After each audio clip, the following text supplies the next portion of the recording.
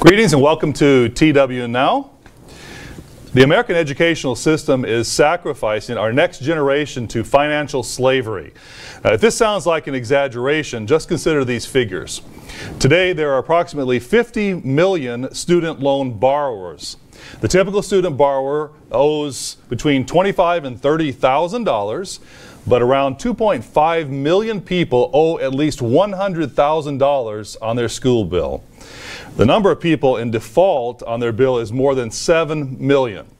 But according to a Wall Street Journal article that was run just a few days ago, the United States has 101 people who owe at least $1 million in federal student loans. How can we do this to our next generation? You know, one of the major responsibilities of every generation is to prepare their children for successful life. How can we expect the next generation to prosper with this crushing burden of debt? Now, sadly, the financial crisis in education is only part of the problem. Our program today then will begin with this issue of the financial debt burden we're placing upon the next generation. And we want to move to the spiritual crisis as well. Our educational system, has cast aside the moral compass, leaving our next generation without direction in a dangerous new world. Welcome to TWNow, and today with me as our guest we have Rod McNair. Thank you. And I should mention, for clarification, yes, he is my brother. And I've promised to try to take it easy on him and not pick on him too much, and he's promised to do the same. So we want to make that clear from the beginning. We'll try. We'll try. Okay. And also Jerry Ruddleson, who is first time here on our program. We're happy to have Jerry with us here today. Greetings, everyone. He's our financial expert and has taught some accounting classes, and so we're glad to have Jerry with us as well. Thank you for being here both. And I'm Jonathan McNair. Glad to be back in the seat here today. Appreciate Mr. Wallace Smith the last couple of weeks filling in, and glad to be back with you today. So let's get right into it. By the way, I should mention, if you do have any questions or comments as we go along, our production crew will forward it to us. If you'll go ahead and type it into your Facebook or the YouTube comment box, and we'll go ahead and try to address it as we go along. So I want to begin with the simple question. What do you think about this crisis in student debt? I mean, when we read these statistics, how do they hit you, gentlemen? Well, preparing for this topic, I was just shocked. $1.48 trillion in total student loan debt in the United States. I hadn't really thought about it a lot. Of course, I'm older now, I don't have student loans, but for the young person who's going to college and coming out with this crushing debt, my heart aches for them. It literally does. What about? Yeah, it's just sad. It's really horrible to think about in a time of life when you think of the college years and coming out of college as anything's possible, and it's time to grab on to life and to make something of your life. And here, so many of our young people now are being saddled with a ball and chain right in the time when they should be in the most hopeful time of life. And I should mention for our audience as well, I think probably you need to understand that the three of us have skin in the game here, because we all have children, we all have young people who are now entering the age of college, and maybe that's why it's such a sore spot with me, because it is a horrible, crushing curse that I believe we're putting on the next generation. And again, we're sort of in the same boat here, gentlemen, today as we talk about this. So maybe you're listening a little bit to our rant about this because of it. But it's something that is part of the national scene, and we're not the only ones who are concerned about this. And maybe some of you in our audience today are in the same boat, recognizing what this is doing to the next generation. So let's talk a little bit further. So how do we get here? Let's walk through this a little bit. How do we get to a place where we have this amount of debt for young people coming out of college? Well, there are some conflicting arguments about how this has happened. One is that public spending toward college and subsidizing has gone down, so that the colleges are having to make up for it in increased tuition. But there are others who refute that, so that really doesn't seem to hold water. Yes, and there are others also who talk about colleges have had greater administrative burdens, which is why they're charging more. But I kind of lean to the theory that tuition is almost not real dollars. Because you know, if you go apply for college, you're going to say, well, we have some loans, it's a package. We have scholarships, we have some grants, and we have this thing, oh, and we'll make up the rest by loans. So here you are as a young person going in, and what's in your mindset? Is it, well, I've got to be able to buy things. I want things. I need things. Maybe it's vanity. I want to be a doctor and a lawyer. Maybe it's I need to move out to experience college life. So I want to be able to go to this place. And the college says, well, you can come, and here it is, grants, loans, scholarships. It's not real money. So it just increases, increases, increases. The next thing you know, you're coming out of college, as you mentioned at the very beginning, maybe $30,000 in debt. That's your starting. So is it on the part of the student, where the student doesn't realize what they're getting into and the impact of credit card? In a sense, I say credit card because in my mind I'm thinking it's just like credit card debt, isn't it? Where you get a piece of plastic and you can go get stuff without having to pay right then. Sure. In a sense, it's buy now, pay later. So is it the student, or is it the parents, or what's behind it? What drives this? I think what has started it is the idea that educational debt is good debt. That because you're going to pay it off over your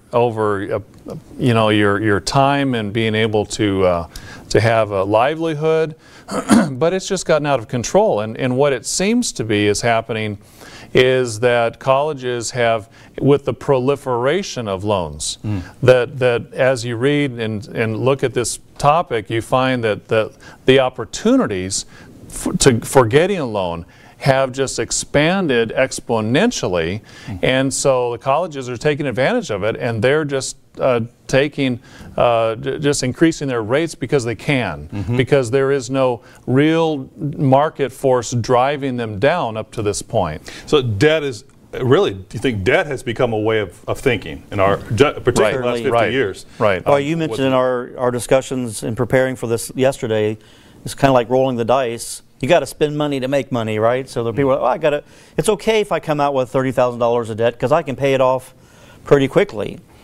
And but what's the underlying thing about this? So what are what would you think are some, let's say some philosophies or some underlying, we talked about, let's say debt or some of these mechanisms, what about underlying ways of thinking that drives parents or kids to be okay with accumulating more debt? What would you think? What's some underlying drives? Well, one thing, and these things happen so subtly because there's a certain thing that has happened in our history in this country where maybe a generation or two ago, maybe no one had been to college, and so the first person in their family who went to college and who was able to achieve something and accomplish something that no one else had, and attain a certain level of a standard of living and helping others in that way. And so that became like, that was the value. And so not wrong, a good thing to have that accomplishment, but it seems like that has snowballed to the point where it can be that it becomes a parent's even a level of vanity in ourselves, that we want our children to do a certain thing, and if they don't do it, then we're a failure. And that can be a part of the thinking. Do parents compare where their kids are going? And even if the price tag is high, it's worth it to have their kids go to a school that has more prestige for them to feel good? Certainly, we absolutely know that. On the other end, of that spectrum as someone who helps in the human resources area too. When we're getting a resume from somebody, frankly, we're not looking at whether they went to Harvard or some of the more prestigious, quote-unquote, prestigious schools. We're looking whether they actually just have the education and can do the job. But as a parent, we've heard it compared to, my kid went to this school, he went to this school. You know, in North Carolina, it's Duke, or you know, some of the prestigious schools that way. So it certainly happens. You just offended all the Duke people out there. We love you. Okay, just want you to know. Okay. You know, the other thing is too, even we talked a little bit before about the biblical value against coveting, and how that there have been surveys in recent years where what would young people want to be or do, and years ago, it would the responses would be more like to do something significant in their life and to have influence, and now the responses are to be a celebrity or be rich. And so how many, again, not saying that everyone who goes into certain occupations is not going to want to help, to want to serve, but does it fall into a lot of, in some cases, well, I'm going to choose that occupation because I can make a lot of money, and that becomes a bottom line. So the money you make is a driving force. So therefore, covetousness, as opposed to being able to care for a family, be able to be a working member of the community, and I suppose, in a sense, that is an immature way of looking at life, isn't it? Because we all know, and as time goes by, you recognize that fighting and clawing for a prestigious job with many zeros after your salary, at the end of the day, it doesn't really bring happiness. But now we get off into a little bit of another area. Again, we're looking at how we got here. One of the things I would like to ask you about, do you think it's because of the expectation of a certain experience as a crossroads or as a rite of passage, and that actually becomes a big issue? We say it can be covetousness, but what about that? Is there an expectation? Well, there are some, in some people's mind, when they turn 18, I want to experience life, and what a better way to do that than to go to college and live in a dorm with a bunch of other 18-year-olds.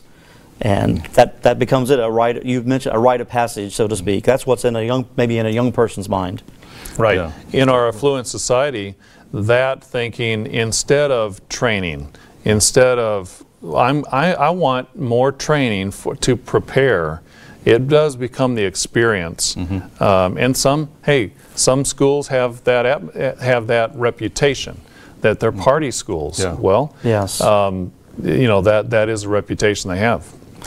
So, by the way, I just want to say one thing. We're kind of painting with a pretty wide, a wide brush, but we understand, audience, that there are noble professions that people want to go into, that people want to serve others, and that you have to go to college to do that. Yeah. And we totally understand that. We're just painting with a more general trend of what's going on out there to make you aware of what we're finding out when we're doing our research. And nobody can't argue the fact that we have a crisis, because now student debt is only second in terms of the debt in our nation after mortgage debt, isn't it? That's right. So it's a huge problem. This is not some made-up thing. It's a huge problem. So we're wrestling with why, what drives it, and we could talk about it all day long, and probably with our audience, we could talk about a lot of different aspects of it, but we're just trying to wrestle with it here, and then take the next step. So what I want to challenge you to think about then is this. So what's the impact of this mountain of debt that's heaped upon our children? What will 10 years out, 5, 10, 15 years out, when the other shoe drops, what is the impact on our society? Well, I think that's exactly what it needs to be talked about, and needs to impress upon us that this is not a theoretical subject. There are so many effects on our society, on our families. For one, very, very basic, when young people get out of college, and they are so heavily in debt, they're probably living about at the poverty line. So they're not even able to, I mean, economists want people to spend. They want us to spend to keep the economy going. So there is actually a hit on the economy for young people coming out of college, not even being able to buy goods and services. That's just one small example. One of the things that drove our taking on this discussion was this Wall Street Journal article from, what was it, Friday or Saturday, that mentioned this gentleman out in California who's an orthodontist, right? And now has over $1 million in debt. I think his monthly payment on his college bill is something like $1,500 a month, or $1,535 or something. And yet he's still going deeper into debt by $130 every day. Yep. Look it up if you get a chance. The Wall Street Journal article about what's his name, Mike Maru. Maru. Yes. So obviously here he is, an orthodontist, yet barely able to make ends meet, and yet having a fantastic income, certainly in that type of field. So obviously there's an impact with this gentleman, as you say. Yeah. There is an impact economically in terms of what you're able to buy in terms of goods and services and all that. Another economic impact is that people aren't able to start small businesses because you don't have the cap. With high debt, a bank is not going to lend you money, and small business is one of the main economic engines of this country. It really is. So it impacts in that way. Home ownership. If you have high debt, you can't buy a home. So here you are. You get out of college, you get married, and then what's the other thing you can't do? You both, because maybe both you and your wife, you marry someone who's somewhat comparable to you, have this high student debt. You can't have children. You can't afford children. Or if you have children, what happens to them? You have to put them in daycare. Yeah. And so someone else is raising your children. Right. Because you're barely making enough money in real dollars to make it. So that's what you got to do. Absolutely. And in this story of Mike Maru, they ask him, well, how do you handle this? And he says, well, I just try not to think about it because it's horrible. Yeah. And you read other stories about people who are just overwhelmed and avalanched by this. And we think about we're in a high stress, anxiety-laden society. Well, this is just one more thing that people are just having to block out of their mind. Yeah. So our own peace of mind, our own settledness, our own happiness, well-being is thrown out the window. There's no hope of emerging out from under this massive rock. I mean, it's like other debt in our country that we struggle with and all, but the point in this, and I think this is why we're trying to discuss it for the sake of our audience, is that there is hope. There's some thinking that can go into education that actually should happen, that can potentially, at least for parents who still have the opportunity to coach their kids into life. There are solutions, there are approaches that can and should be taken. Before we go there, though, I should mention, again, if anyone has questions or would like to comment on it, feel free to go ahead and send a message. We will do our best to try to address it. But I want to go to another part of this, because I mentioned early on in our program that this is the tip of the iceberg. This is only part of the puzzle, student debt and what education, our educational philosophy, our educational approach has done to us as a people. But I also wanted to bring up another part of it, because our finances and debt is not the only area that has been impacted by our approach to education. And I'd like to shift a little bit, because we are a church. We teach about godly living, and we believe in living according to godly principles. And where we are today in our society is not in harmony with godly principles. And we contend that a big part of that has to do with our educational system.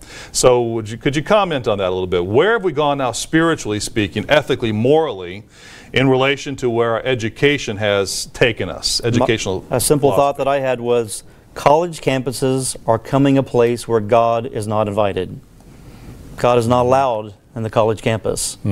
Why would you say that? What are some examples? What's your experience like in terms of? We do know that if you read about it, a lot of things you read about it, you can't bring a Bible to a classroom. You can't talk about God in the classroom or on campus, because people now, they want safe spaces where there can be no, they almost believe that religion is an intolerant idea.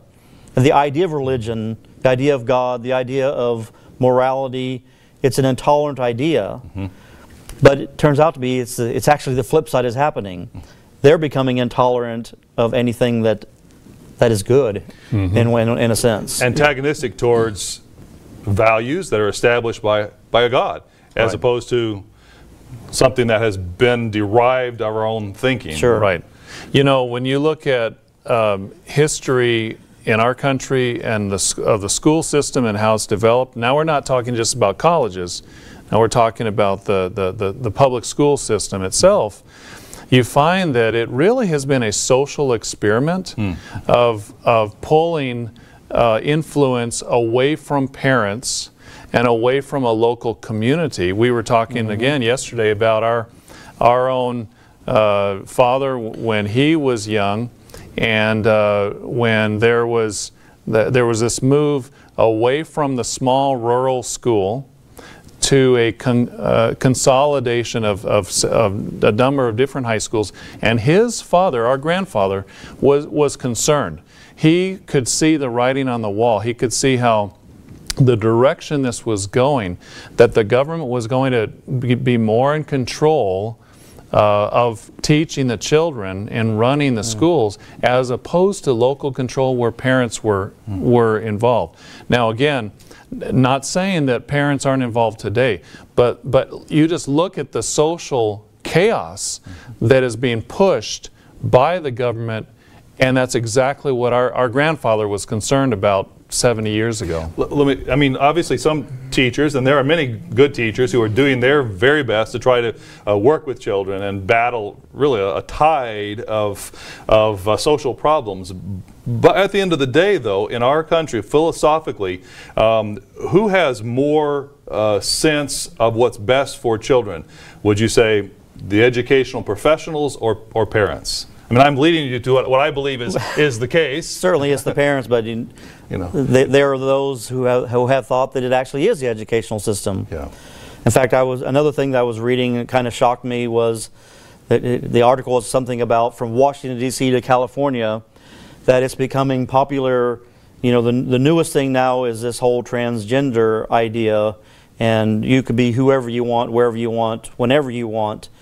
And there are states that are considering that the parents can say nothing about this or have no input about this, that this is the state's right to do it. And you're reading like, this is just shocking to me. This is just shocking to me. I mean, schools used to teach to reinforce right and wrong to our students. And I think also some teachers would support parents as opposed to be. And there are some who probably still do. We're not. We don't want to yes, yes. You know, it's interesting. We have a friend who's a young man, young teacher, just recently graduated from college, who's teaching kindergarten, first grade music classes, and he was telling me the other day that that there are a couple of boys who come to kindergarten, who come to class in dresses, and they are so confused, and the parents are actually sort of saying, well, we just want to support these choices. And so we're not saying that the teachers always have the answer or the parents always have the answer, but where is this coming from? Where are the parents learning this? It's from society. Yeah. And instead of the parents being able to say and feeling comfortable saying, I need to teach them differently, they feel this pressure from the media, from government, from the society to just support them and follow along. Yeah.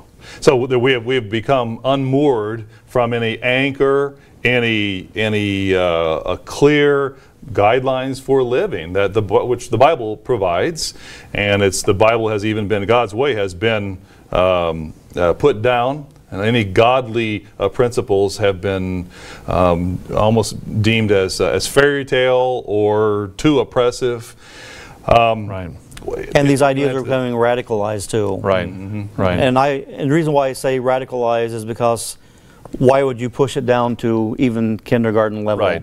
Right. Let me Who don't have any.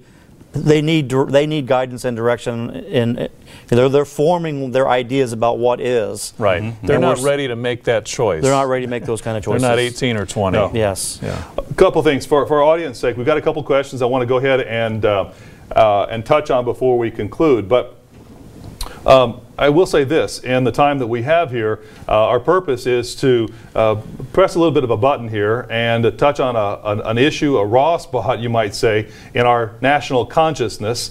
And we can't answer all the questions about how to solve the problems, and we don't know all the answers of how to solve the problems.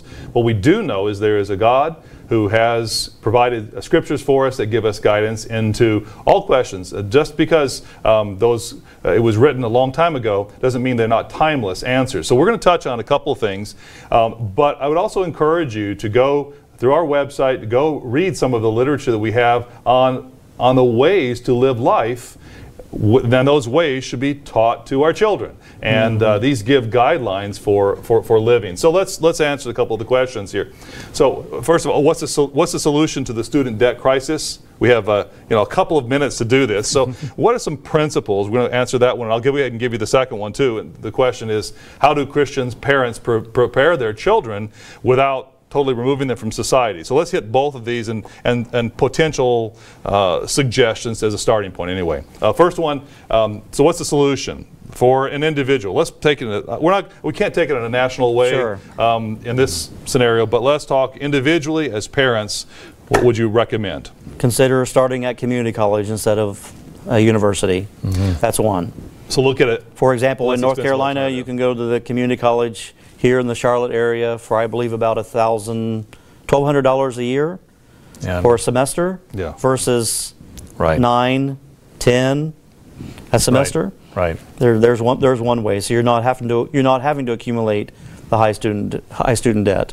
And look at the big picture and really evaluate what is going to be the best in the long run. I think sometimes, like we're saying, that our decisions can be made by emotion, by what our friends are doing, by what our family has done in the past. Really analyze, take the long view, take the big picture. Sometimes college isn't for everyone. Sometimes a really good technical degree, a certificate, is the best and most logical, and when you analyze it. So taking the big picture. Okay, couple principles there. Another one is living at home instead of on the campus. Okay, because if you look at not cool for kids who. But we're talking just to get down to the dollar sign here. Which goes back to community college. Yes. If you go to a community college, you don't. That's right. You live at home. But even for, I'm calling them the noble careers, because there are some out there that you need technical training for, a higher education, and we're not against it at all. Yeah. But if you, at all possible, live at home.